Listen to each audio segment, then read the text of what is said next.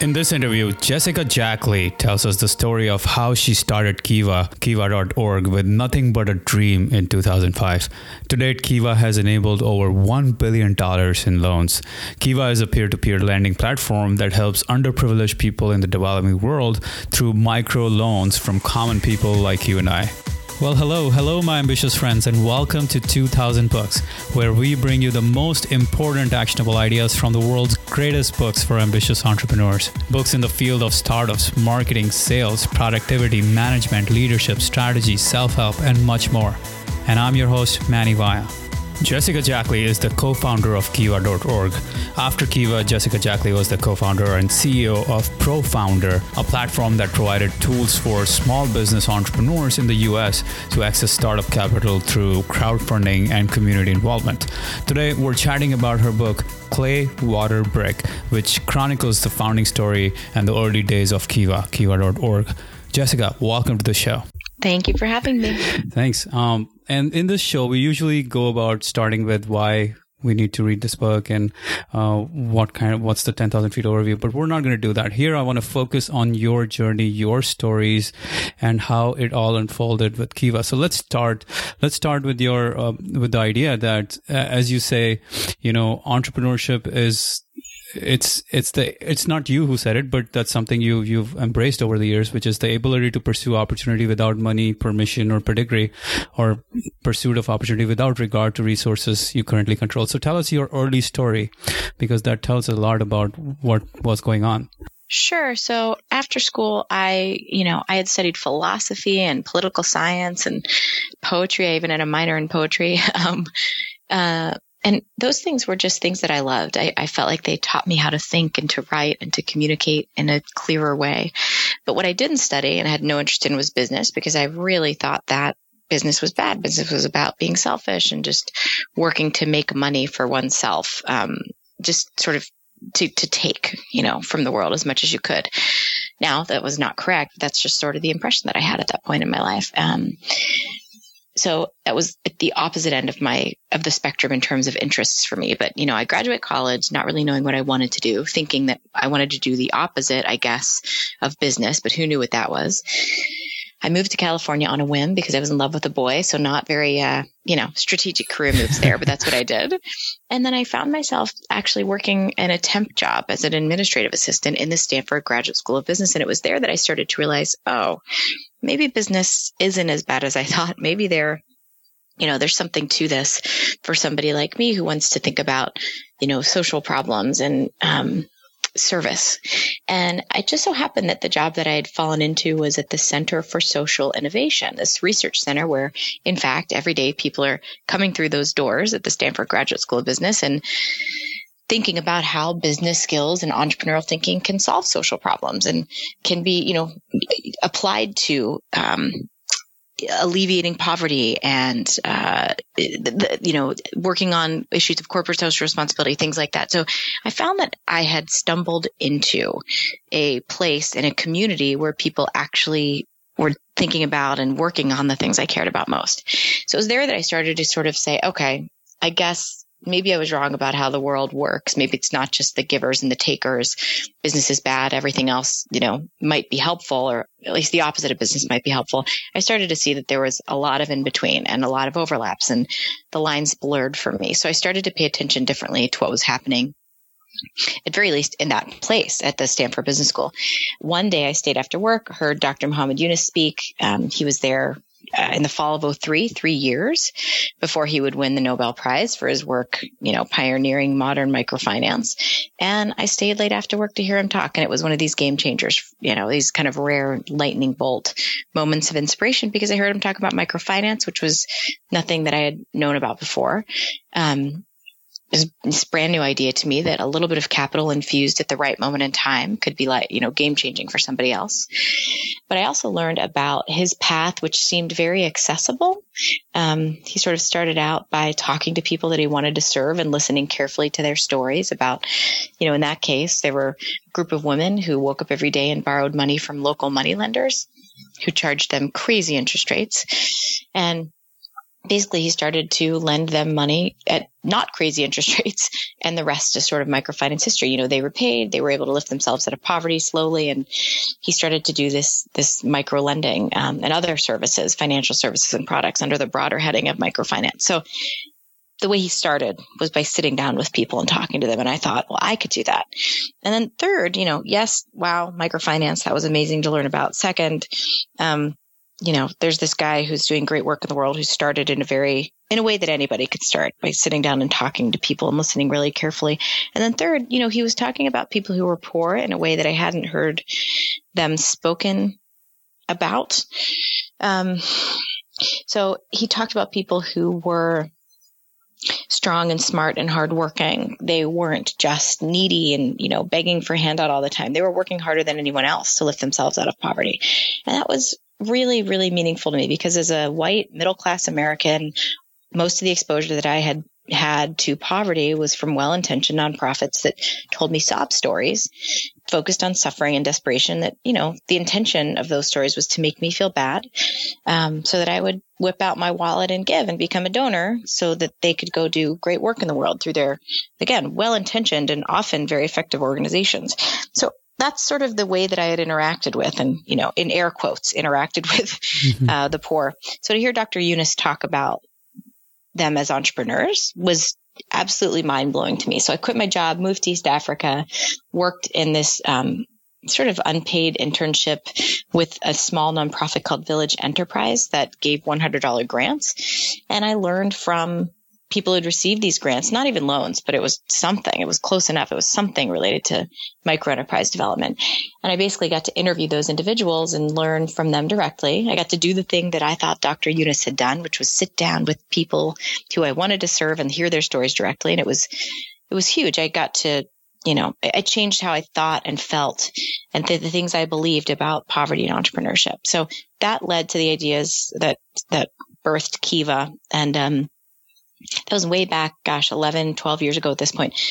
But Kiva stemmed out of this desire to really connect with those individuals in a different way, to allow other people to hear those stories as directly from those individuals as possible, not mediated through organizations that wanted to sort of, pitch a story that would get a particular kind of emotional reaction.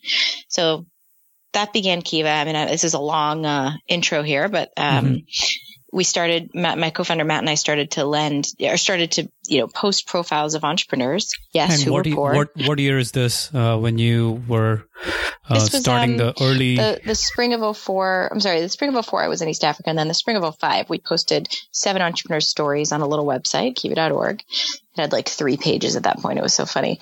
They needed about $3,000, and our friends and family chipped in and loaned that overnight almost. We sent it over to East Africa, and then over the coming, 6 months or so, they repaid. So we did it again. We put another handful of entrepreneurs in the site, and those loans got funded, and we did that again and again. And so our pilot round was $3,000, but our first year we were able to repeat that enough to facilitate $500,000 in loans in the first year. The second year, it ended up being about 15 million. The third year, 40.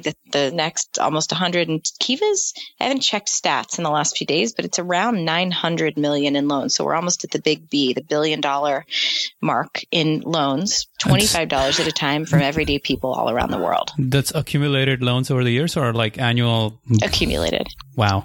Yeah. That is amazing. So starting from 2005 to today, where you're almost lending $1 billion, but the story started it started with a pursuit as we started the story. The fact that you didn't really have, you weren't an entrepreneur. You weren't starting businesses. You didn't really have technical resources. You didn't really have any specific entrepreneurial knowledge, but you went and did it. And I guess that's the difference between entrepreneurship and just hoping that your possessions or your or the resources that you control will allow you to get there. Yeah. So just to say it so listeners know exactly what you're talking about, I really love Howard Stevenson's. He's a Harvard Business School professor. I love his definition of entrepreneurship, and he says it's the pursuit of opportunity without regard to resources currently controlled.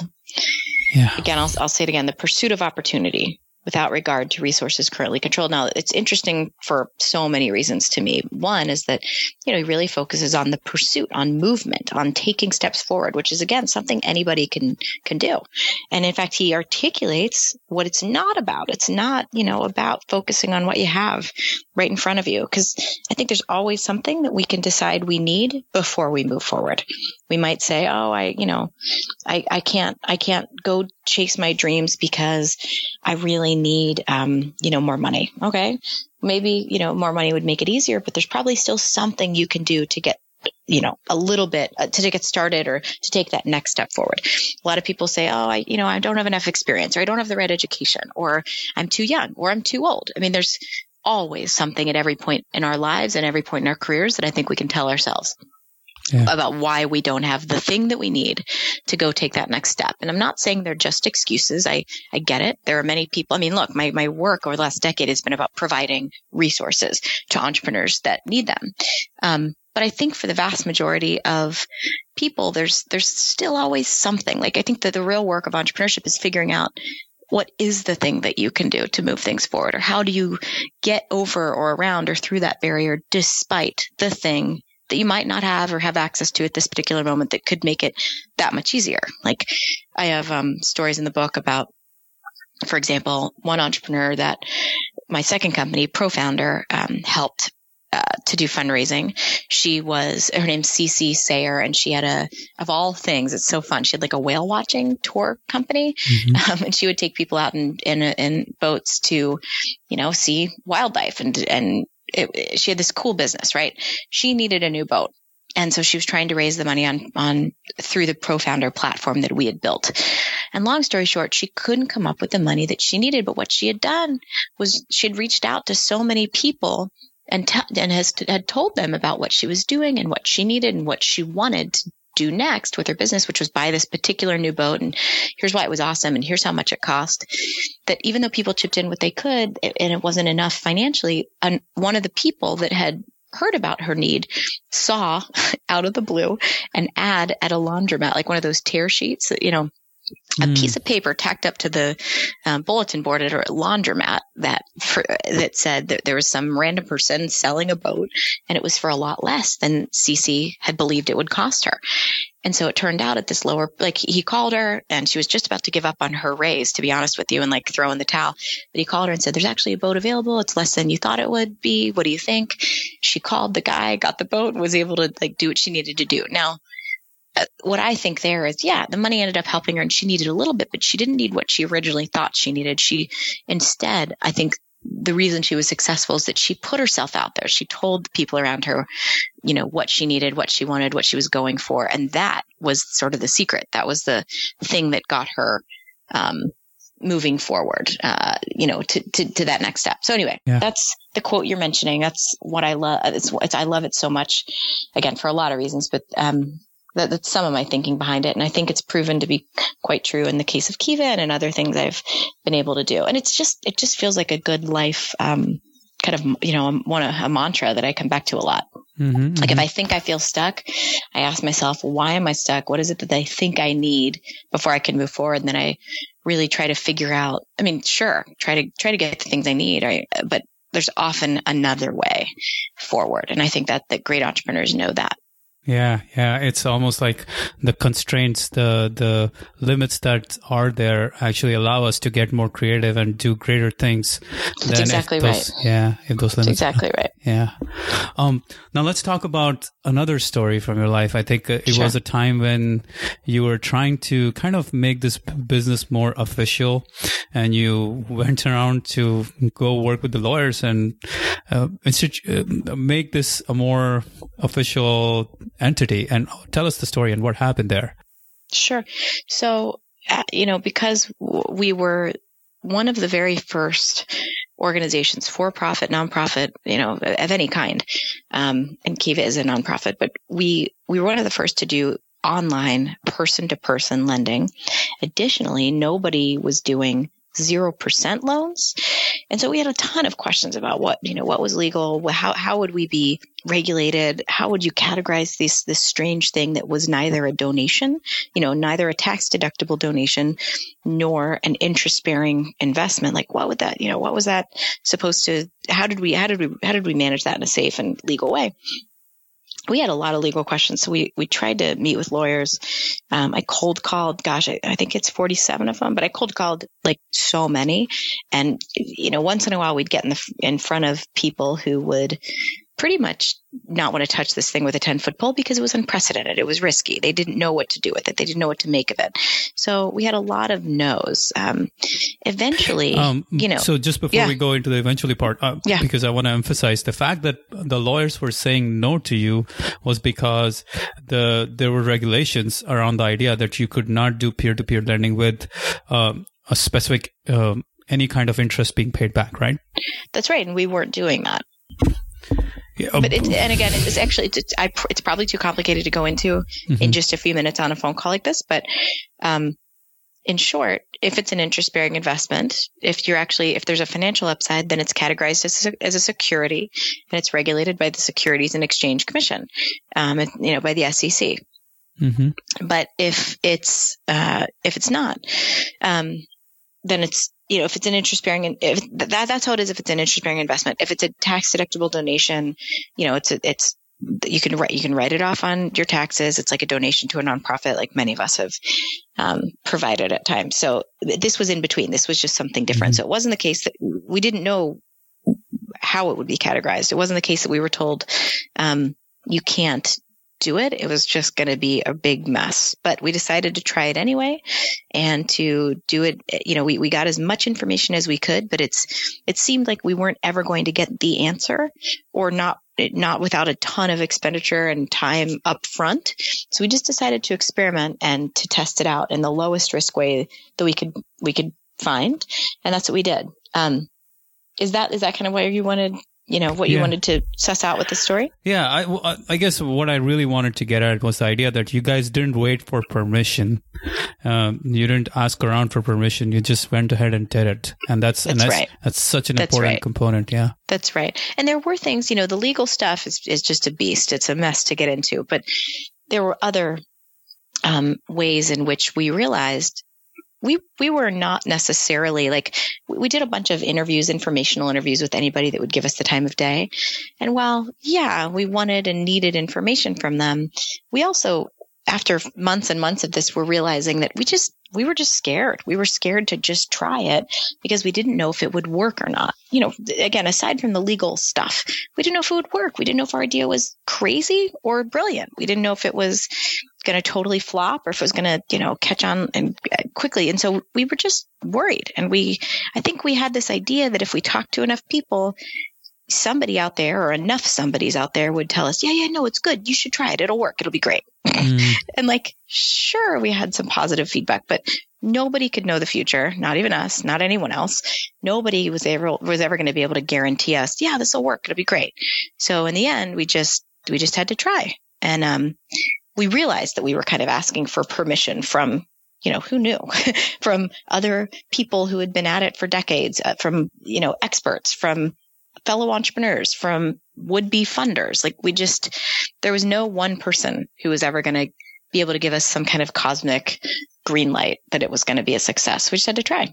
Yeah. And that's such a huge lesson for us entrepreneurs, because sometimes we get stuck in this loop of, wait, nobody thinks my idea is good. Right. Maybe I shouldn't be trying it. Right. Maybe I shouldn't be pursuing it. But right. Yeah. Exactly. Yeah. Now let's talk about another really important idea, which is, the fact that beginnings are kind of messy. I mean, there are rough edges. And we have to embrace the rough edges that are there. I mean, and I think there are a lot of stories from the early days of Kiva. If you want to tell us about the days when you didn't even have online processing, payment processing, and how you were handling salaries and stuff like that. Oh, sure. So the scrappiness sort of factor, I feel like, can't be communicated. But in the beginning, I was literally taking like $20 bills from friends and family. We didn't have any online payment processing, as I think you just mentioned. It was the very, very beginning. We were just taking money into our bank account, like our personal bank account, and like wiring it over to a person, not even really another organization officially. Just asking him to lend it out and collect payments. It was super, super scrappy and low tech, but it was enough to just get started. And there were a lot of other scrappy moments along the way. You know, you don't have enough funds to pay people to design a certain feature on the website. Well, maybe you can beg your friends to hang out with you on a Saturday and work for free, and you just buy them pizza. We did that a lot. We didn't have enough money. Again, this is kind of the part of the primary lesson of the book and of, you know, my entrepreneurial journey, which is you can probably still move forward even without the things you think you need. We didn't have a proper logo. I mean, we could make stuff up on our own, but we really didn't have anything that looked good enough. And so we gave an old guitar of Matt's, my co-founders, to a graphic designer friend and said, can you make our logo? And actually up until what's the date? Up until, June 1st, they did a site redesign and they finally adjusted the logo a little bit, but it lasted for 10 years. So, we paid for our first logo that lasted for a decade with an old guitar. So there's circumstance after circumstance that I can think back to and cite where we just, you know, we got it done however we could. Yeah. And it was messy and chaotic, but we kept making it happen. It was not too fancy. Yeah, and that is like such an important thing for us to learn, because it's always like we can always tell ourselves that, okay, I need that before I launch, or I need this before I take it out to public, or I need to get this, or I need to get that experience before I'm ready. But that never happens. Yeah. It never happens. Or you know what? Maybe it will happen, but the joy of just getting it done and moving on to the next thing, even if it's imperfect, is just, I've found it to be so much greater, so much more addicting than anything that's, you know, related to perfection. I don't even know if it's possible. Yeah. Now I want to talk about one more story because we have a little time here, which is about the idea of or tell us the story about why you rejected a $10 million offer from a corporate social responsibility group. Yes. So, there was a time when, it was almost 2 years in, we had just facilitated about $10 million in loans. And I remember this moment because we had been on Oprah, super amazing and kind of random, like Harpo Studios called the office.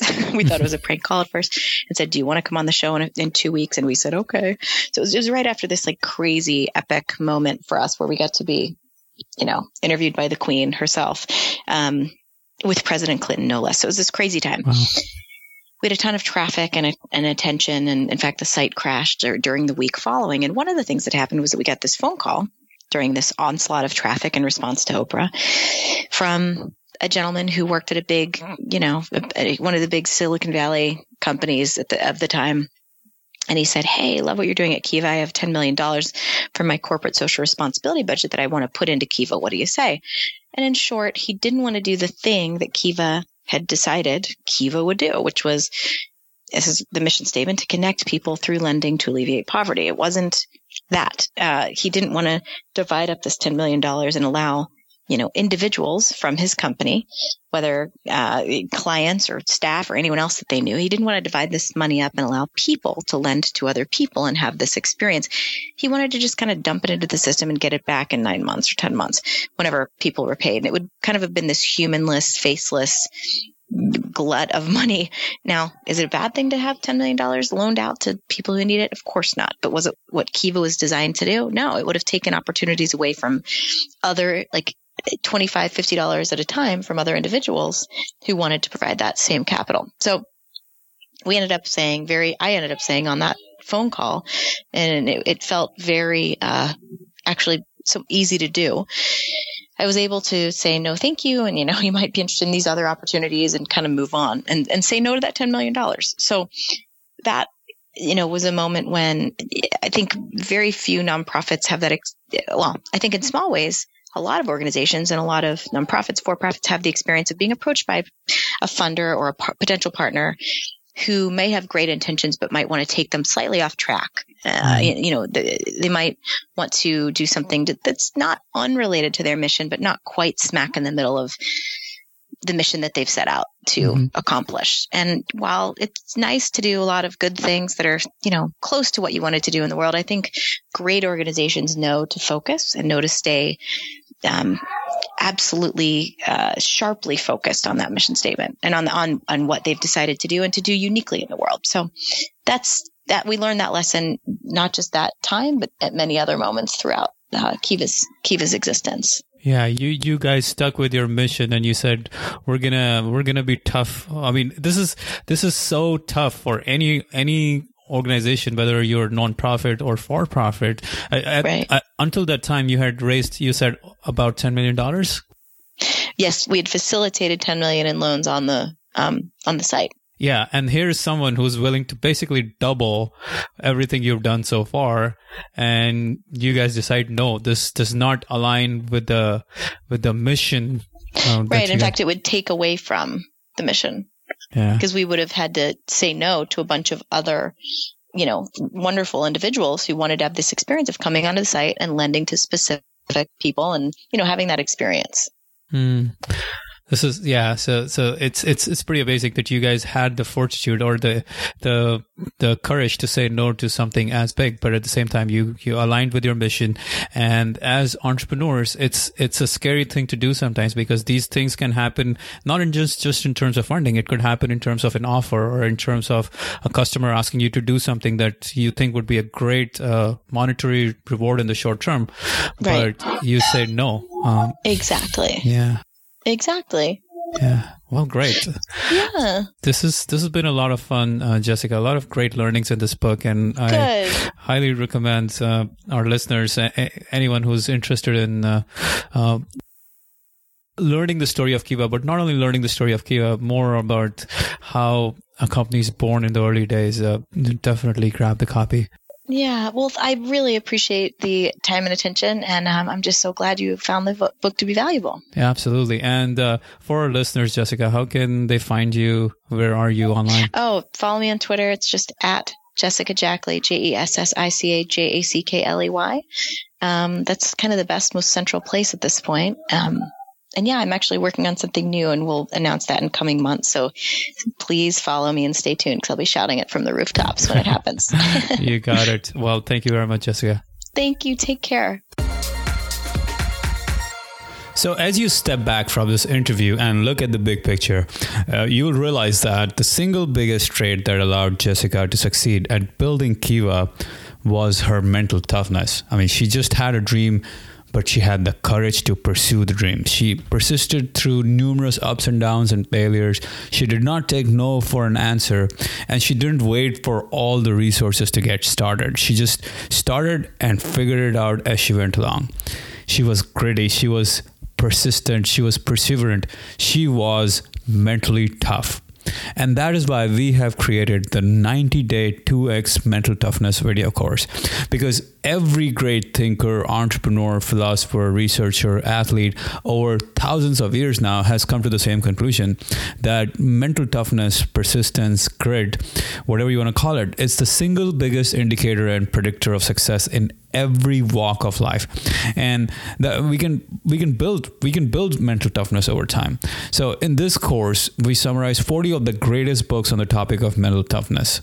You get daily videos and action items on the most important ideas from these books for 90 days every single day. So by the time you're done, you will have a complete tool set of over 90 great ideas to build your mental toughness and use them when needed. You will have access to over 10 plus hours of video content in this course. Also, you get access to the clickable mind maps of each of these books, so you can quickly zoom in and zoom out of any idea and just look at the whole book in a matter of seconds.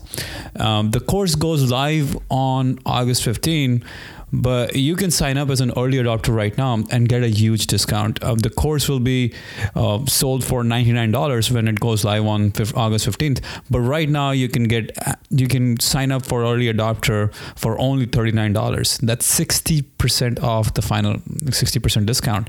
And we will be raising prices every Sunday. That's our plan. So if you want to get this course, now would be a great time to sign up as an early adopter and get the course for only $39, as you know, the prices will go up every Sunday. So all the information is at 2000books.com/tough. That's TOUGH, tough, like mental toughness tough. So 2000books.com/tough. Or you can just text the word toughness to 44222 and get your early adopters discount. That's toughness, TOUGHNESS to 44222. I hope to see you on the inside of the member section and enjoy this course. Okay, talk to you later. Bye-bye.